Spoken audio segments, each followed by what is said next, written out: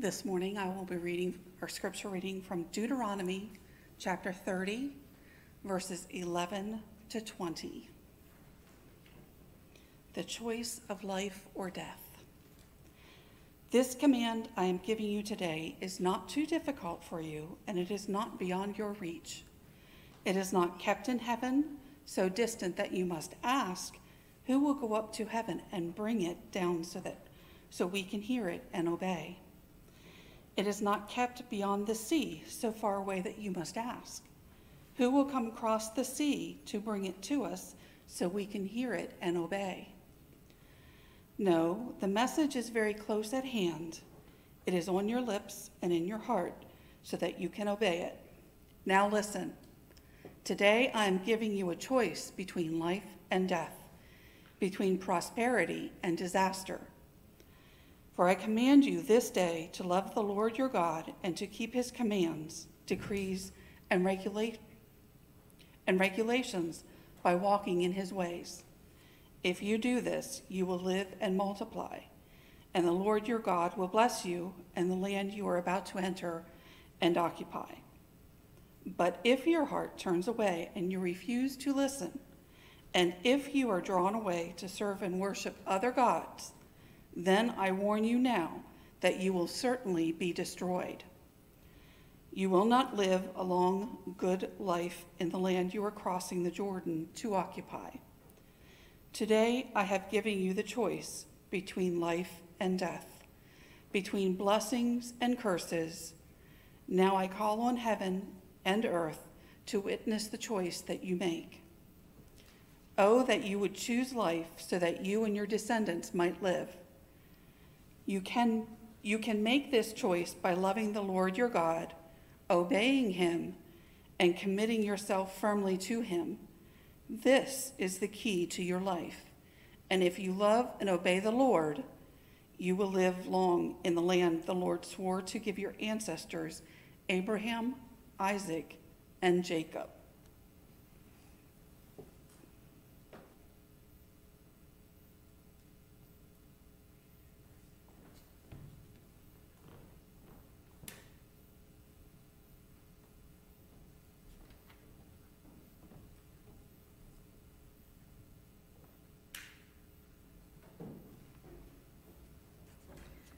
Would you join me in a unison prayer this morning?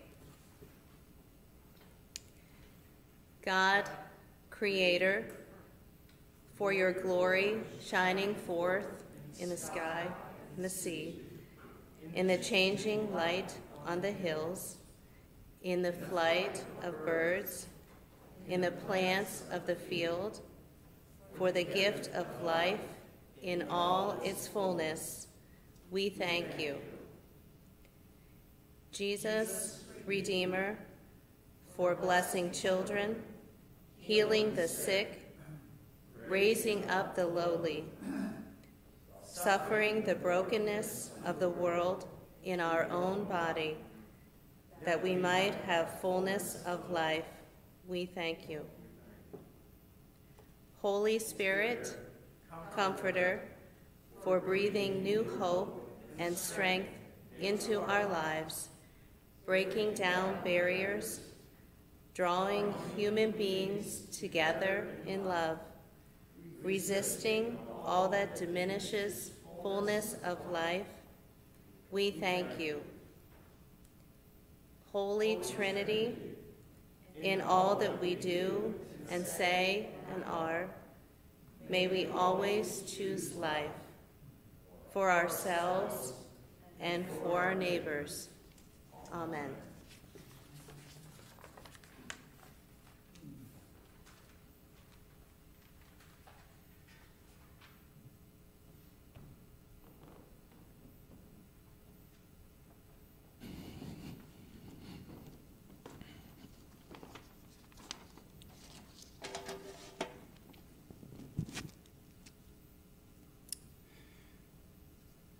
Judy, thank you for that prelude this morning. And that chorus, I think, is kind of what our whole series has been about, in how the church lives out a new kind of political body. And I wrote down on my paper the lines from that: kings and kingdoms will all pass away. But there's something about that name. There's something about Jesus. There's something about him that draws us in. And there's supposed to be something attractive about Jesus. There is something attractive about Jesus, but there's also supposed to be something attractive about how the church is living in the world that draws people in. Well, we are concluding our series on kingdom politics this morning. And later this week, many of you will go and participate in a system of voting. And today, tomorrow, Tuesday, Wednesday, and the rest of our lives, we will participate in living out the ethics of Jesus, the politics of Jesus that we are called to live. Our series our sermon this morning is going to focus on this idea that was part of our scripture, that was part of our responsive reading or prayer this morning, focusing on life. The story of Scripture is in part a story about life. God takes a chaotic void and he breathes life into it. Humanity is created in the image of God and breathed into with God's Spirit, God's ruah, his breath. He breathes life. And so you and I and all creation are created for life. In fact, death only comes in as a result of our rebellion against God. The rest of the biblical narrative is ultimately pointed at getting back to life. And in Jesus, conquering of the powers of sin and death, Jesus is making it once again possible to experience real, whole life, connected with God, connected with one another, connected with his creation, as we were intended to be from the very beginning. Our scripture comes out of Deuteronomy chapter 30. And what's happening at this point in Deuteronomy is Moses is nearing the end of his life. He has led the people out of Egypt. They have gone to the promised land, looked into it. They sent spies in. The spies, all but two, come back and say, there's some really big people here. There's some really big cities here. I don't think we can do it. And the people kind of hold back at that moment when they're about to enter the promised land. And they are sent then into the wilderness for 40 years of wandering. And now at this point, they are back at the doorstep, about to enter the promised land again. And Moses is reminding them of their story, reminding them how God had rescued them from slavery in Egypt, reminding them how God has preserved them through 40 years of wandering through the wilderness. God has kept them safe. Moses says, you've been wandering through the wilderness for these 40 years, and yet your clothes haven't worn out, your shoes haven't worn out, you've had food to eat. Yeah, sure, you've been grumbling and complaining about what kind of food it is, and God has just continued to preserve us as a people. The people are being reminded that they are called to live a different sort of life. In verses 11 through 14, Moses tells them, look, this commandment isn't going to be too hard for you to understand. You don't need to ascend to heaven to understand it. You don't need to sail to the far side of the world to understand it. There were different religions at that time. There's different philosophies and religions in our world today that think knowledge is something secret, that it's mystical, and that you have to somehow magically attain it. And Moses is saying, look, that is not the case. God has made it very plain to us. It's not that hard to understand It's near to you. Moses says essentially, say it, feel it, and live it. And in verse 15, Moses says there's two options: life and prosperity versus death and adversity. In verse 19, Moses makes it even a little more plain when he says life versus death, blessing versus curses, and he tells them what the right answer is. Choose life. Verse 20, Moses says, here's how. Love the Lord.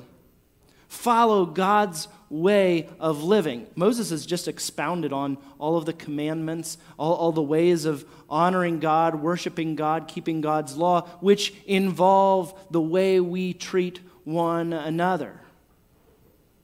Jesus actually summed it up this way: love the Lord your God and love your neighbor as yourself. And so the politics of the kingdom, the way God calls his people to live, and the way Jesus calls the church to live can be characterized simply as for life. Now let me just give a little disclaimer here. Sometimes what I say gets read and heard and understood through the lens of national politics. It happens. And so some this morning will hear support for this side or that side, or condemnation for this side or that side, and that is not at all what I am trying to get at this morning. Because I think what we've tried to establish is that the kingdom of God does not align with a Republican Party or a Democratic Party. The kingdom of God is not characterized by elephants or donkeys. The kingdom of God is characterized by the Lamb, the slaughtered Lamb, who takes away the sin of the world. Part of the point is that neither party, neither platform conforms to the image of Christ or the kingdom of God. And so the church, you and I, are called to another way of living. You know, Israel had all kinds of laws to protect vulnerable people. They had whole systems to try and keep people from sinking into extreme poverty and debt. It was called the Year of Jubilee when they released the slaves, they released the prisoners, they forgave debt. They had laws that made them watch out for the foreigners and the aliens living in their midst. One of those passages comes out of Deuteronomy, and years ago when the boys were a little bit younger, we were listening to Kids Cookie Break. It's on WJTL Saturday mornings, and there's this song from a group or from an album called Slugs and Bugs, which is just supposed to be this fun album that you sing these crazy, weird songs to. And they had decided at one point that they were going to take some obscure passages of Scripture and put them to music for kids to sing. You know, we all like those songs that remind us of Scripture and are easy to sing. Well, this one, the words went something like this: do not eat anything you find already dead. Do not eat anything you find already dead. But you may give it to the alien. You may give it to the alien. You may give it to the alien living in your town. And those are words directly out of Deuteronomy. I think it's chapter 14. I looked it up this week. And every once in a while we still sing it at our house because it's just this very weird song. But I was thinking about that passage and this very weird, obscure song, and realizing that it demonstrates in just a microcosm what I'm talking about.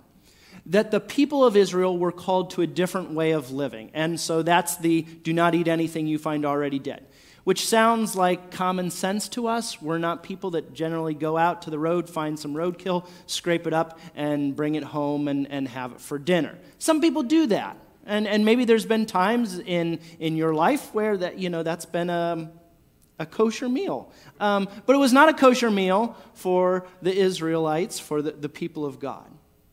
But at the same time, that food was acceptable to give to strangers, aliens living in their midst. It was a way of, in a weird way, loving those around them. Very obscure, strange passage. But it demonstrates both the differentness that the people of God were called to, but also the way that they could love those around them that were in need. There were also laws for the Israelites of limiting violent retribution. In the ancient world, it was nothing to, many laws that were codified had extreme punishments for crimes that were committed. The Code of Hammurabi, if you stole something, you might have your arm chopped off. That, to me, is an extreme way of punishing crime. But it was to make that punishment so intense that no one would ever want to do it back, do it again. And you couldn't because you were missing an arm. But the laws of God were about limiting violent retribution. They even had towns designated as havens for those that were accused of crimes to prevent families from seeking their own retribution. And so we hear the passage, eye for eye and tooth for tooth. But really, even in the ancient world, that was a limiting of violence. No more than eye for eye, no more than tooth for tooth. I already mentioned the year of Jubilee, which was to limit slavery and debt. And this was a huge innovation in the ancient world that kept people from becoming slaves over and over and over. Because remember, the Israelites had suffered that very thing. They had been slaves in Egypt for 400 years. They had experienced it. God didn't want them to become the masters. Jesus then takes it to a whole different level in the New Testament. When he comes and he says, "You've heard it said, eye for eye and tooth for tooth, but I tell you, do not resist an evildoer and turn the other cheek." Jesus, in his one of his inaugural sermons, announces the year of the Lord's favor, that is Jubilee, the release of prisoners and debts. And Jesus is talking about debts in a whole different, expanded, comprehensive way. Jesus heals the lepers. He heals the lame. He heals the sick. He interrupts capital punishment. He rescues a bride and groom from financial ruin and public embarrassment in his first miracle in the book of John. Remember, Jesus goes to the wedding at Cana, and he turns the water into wine. This is a huge thing. It's not just turning water into wine to keep the party going, although that's part of the story. But he's rescuing the bride and groom from financial ruin. He's rescuing them from public embarrassment at their wedding. In John 10:10, Jesus is talking about himself being the good shepherd. And Jesus says, "The thief comes only to steal, kill, and destroy. I came that they may have life and have it abundantly." This is what Jesus has done. Jesus has come to bring a wholeness to life, to pay a debt that we could not pay, to make possible restoration and reconciliation between us and God, us and others, in a way that we could never do on our own. And so we are called to be people of life. And this is hard for the church because we live in a culture of death. We have extreme, runaway, rampant military spending. Do you know the U.S. outspends the next 10 countries combined in military spending last year? You look at our numbers of abortions. You look at the way that we just have debt built into our system that's so extreme that college students graduate and spend the next how many years of their life paying off debt. There's a whole host of issues, prostitution, pornography, that contributes to a culture of death. And yet the church is called to seek life, whole life. Not just that someone has the right to live, but because they bear the image of God, because God has breathed into humanity His very Spirit, there is a sanctity to life. And so we are called to seek real life for our neighbors, for our local, national, and global neighbors, because there are no geographic boundaries to the church. We're called to seek life for the guilty. Sure, there are consequences to actions, but we also believe that no one is beyond redemption. Even the thief on the cross is promised paradise. We seek life for our enemies. This is maybe one of the places where it seems like nation states and the church most often need to diverge in our paths. So we need to take seriously that call to seek life. We're called to seek life for the poor. We're called to seek life for the marginalized and the oppressed. Jesus cared for marginalized women in His society. He cared for the lepers who were ostracized and set outside. Jesus even meets with a Samaritan woman at the well during the middle of the day. We're also called to seek life for the financially wealthy. Sometimes the stress and the worry and the idolatry of stuff, of money, gets in the way and doesn't allow us to live a real life committed to Jesus. And so Jesus even invited one rich man to give it all up in order to follow Him. He invites him to come find real life. And Jesus doesn't tone it down when the man walks away. When he is disturbed because we're told that he had much and he walks away, Jesus doesn't say, "Oh, hold on. I didn't really mean it. I meant it metaphorically. I meant it spiritually." No. There is a real idol in this man's life. There is really something that's keeping him from following Jesus and experiencing whole, real life. We're called to seek life for the elderly, to value experience and wisdom that comes from many years of life. And we're called to seek life for the unborn and for folks who feel they are put in a position where that's a real dilemma that they face. And we need to be willing to sit down with people and hear their stories, hear the situations that they face, to be willing to put ourselves out there for those that face those challenges.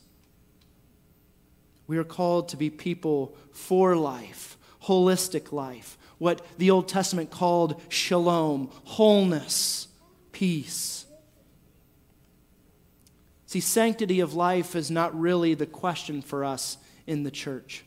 Followers of Jesus may discuss, debate, even disagree on how exactly nation states and partisan politics help support this, how partisan politics agendas actually help care for life. And those are conversations that we can have. But those are also conversations that too often have ripped us apart, ripped and divided the body of Christ. We need to commit to being people for life, whole life for everyone. We also need to become educated about underlying root issues that are often overlooked by surface-level partisan politics. I don't know how many of you have ever looked up the voter guides that come out. And they reduce everything to a line and a check mark.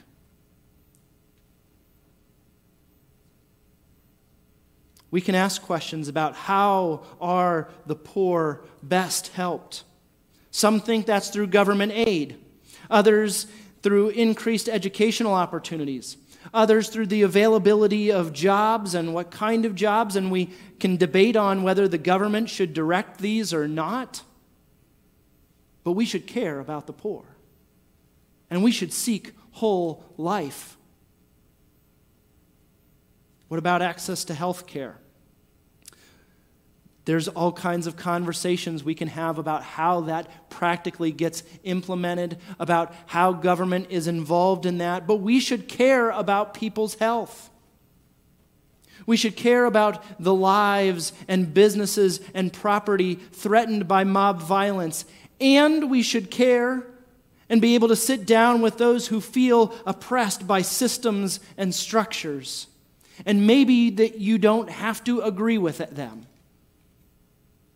But if we're not willing to sit down, if we're not willing to listen, if we're not willing to put ourselves in the place of another, what are we doing?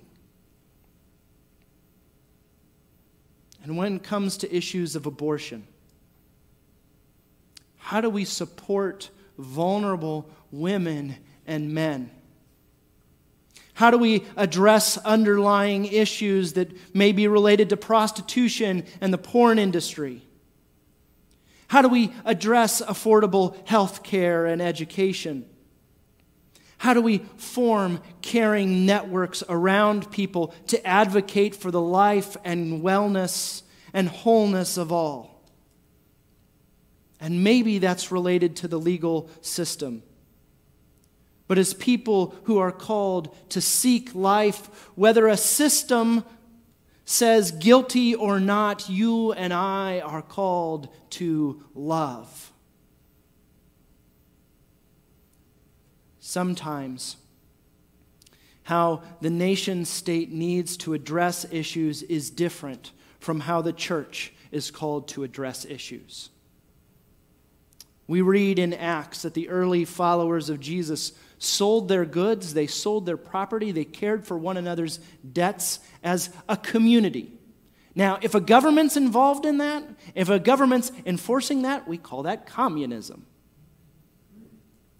But when people voluntarily do that under the lordship of Christ, when they care for one another's burdens, when they are willing to hold their goods and give of themselves, we call that mutual aid. And it can be a very beautiful thing. There's also times where the church needs to act as only the church can and seek real, whole life for people. We believe that Jesus came that we might have life, life abundantly, or life to the full. In church, we are called to be people of service and witness to the fullness of life found in Christ. I don't know what's going to happen this week. There's a national election, if you didn't know that. If you haven't been bombarded by all the pamphlets in your mailbox, come Wednesday, I don't know what is actually going to be in my mailbox. It's just been stuffed full of stuff.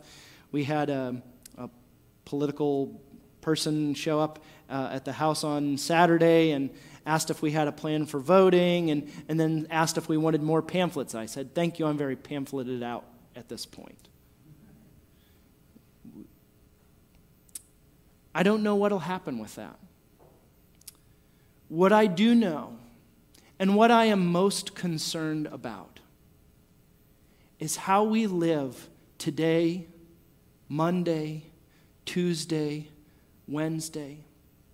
What I am most concerned about is not what box you have already checked and mailed in or will check on Tuesday at a polling place. what I am most concerned about is how the body of Christ lives, how we serve, how we witness to the lordship of Jesus Christ. Because his lordship, we're not voting on this week. We align ourselves with the kingdom of God every day. In the choices we make, in the words we say, in the way we live. This is what we are called to. I invite us to stand and say together the Lord's Prayer. Our Father, who art in heaven, hallowed be thy name. Thy kingdom come, thy will be done, on earth as it is in heaven.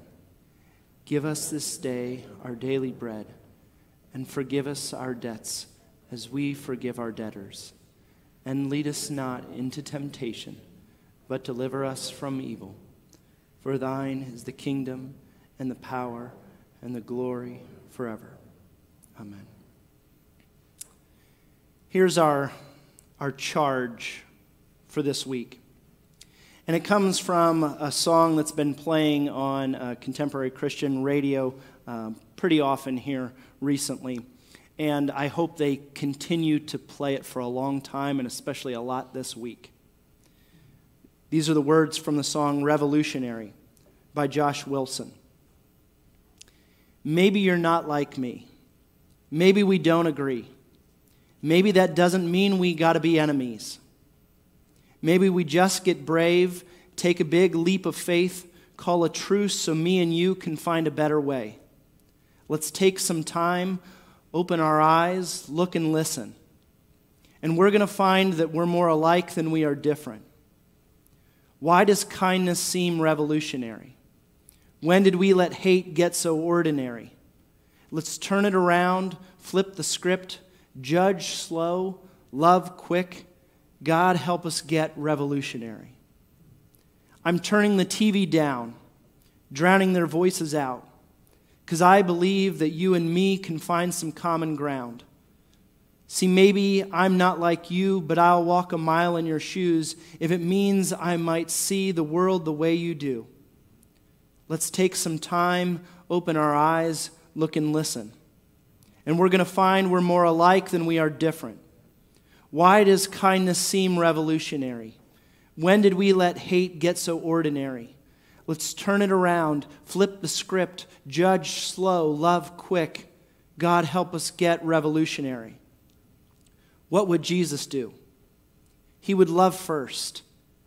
He would love first. What would Jesus do? He would love first. He would love first, so we should love first. Why does kindness seem revolutionary? When did we let hate get so ordinary? Let's turn it around, flip the script, judge slow, love quick. God help us get revolutionary. May the church live a revolutionary kind of life this week and every week. Go in peace.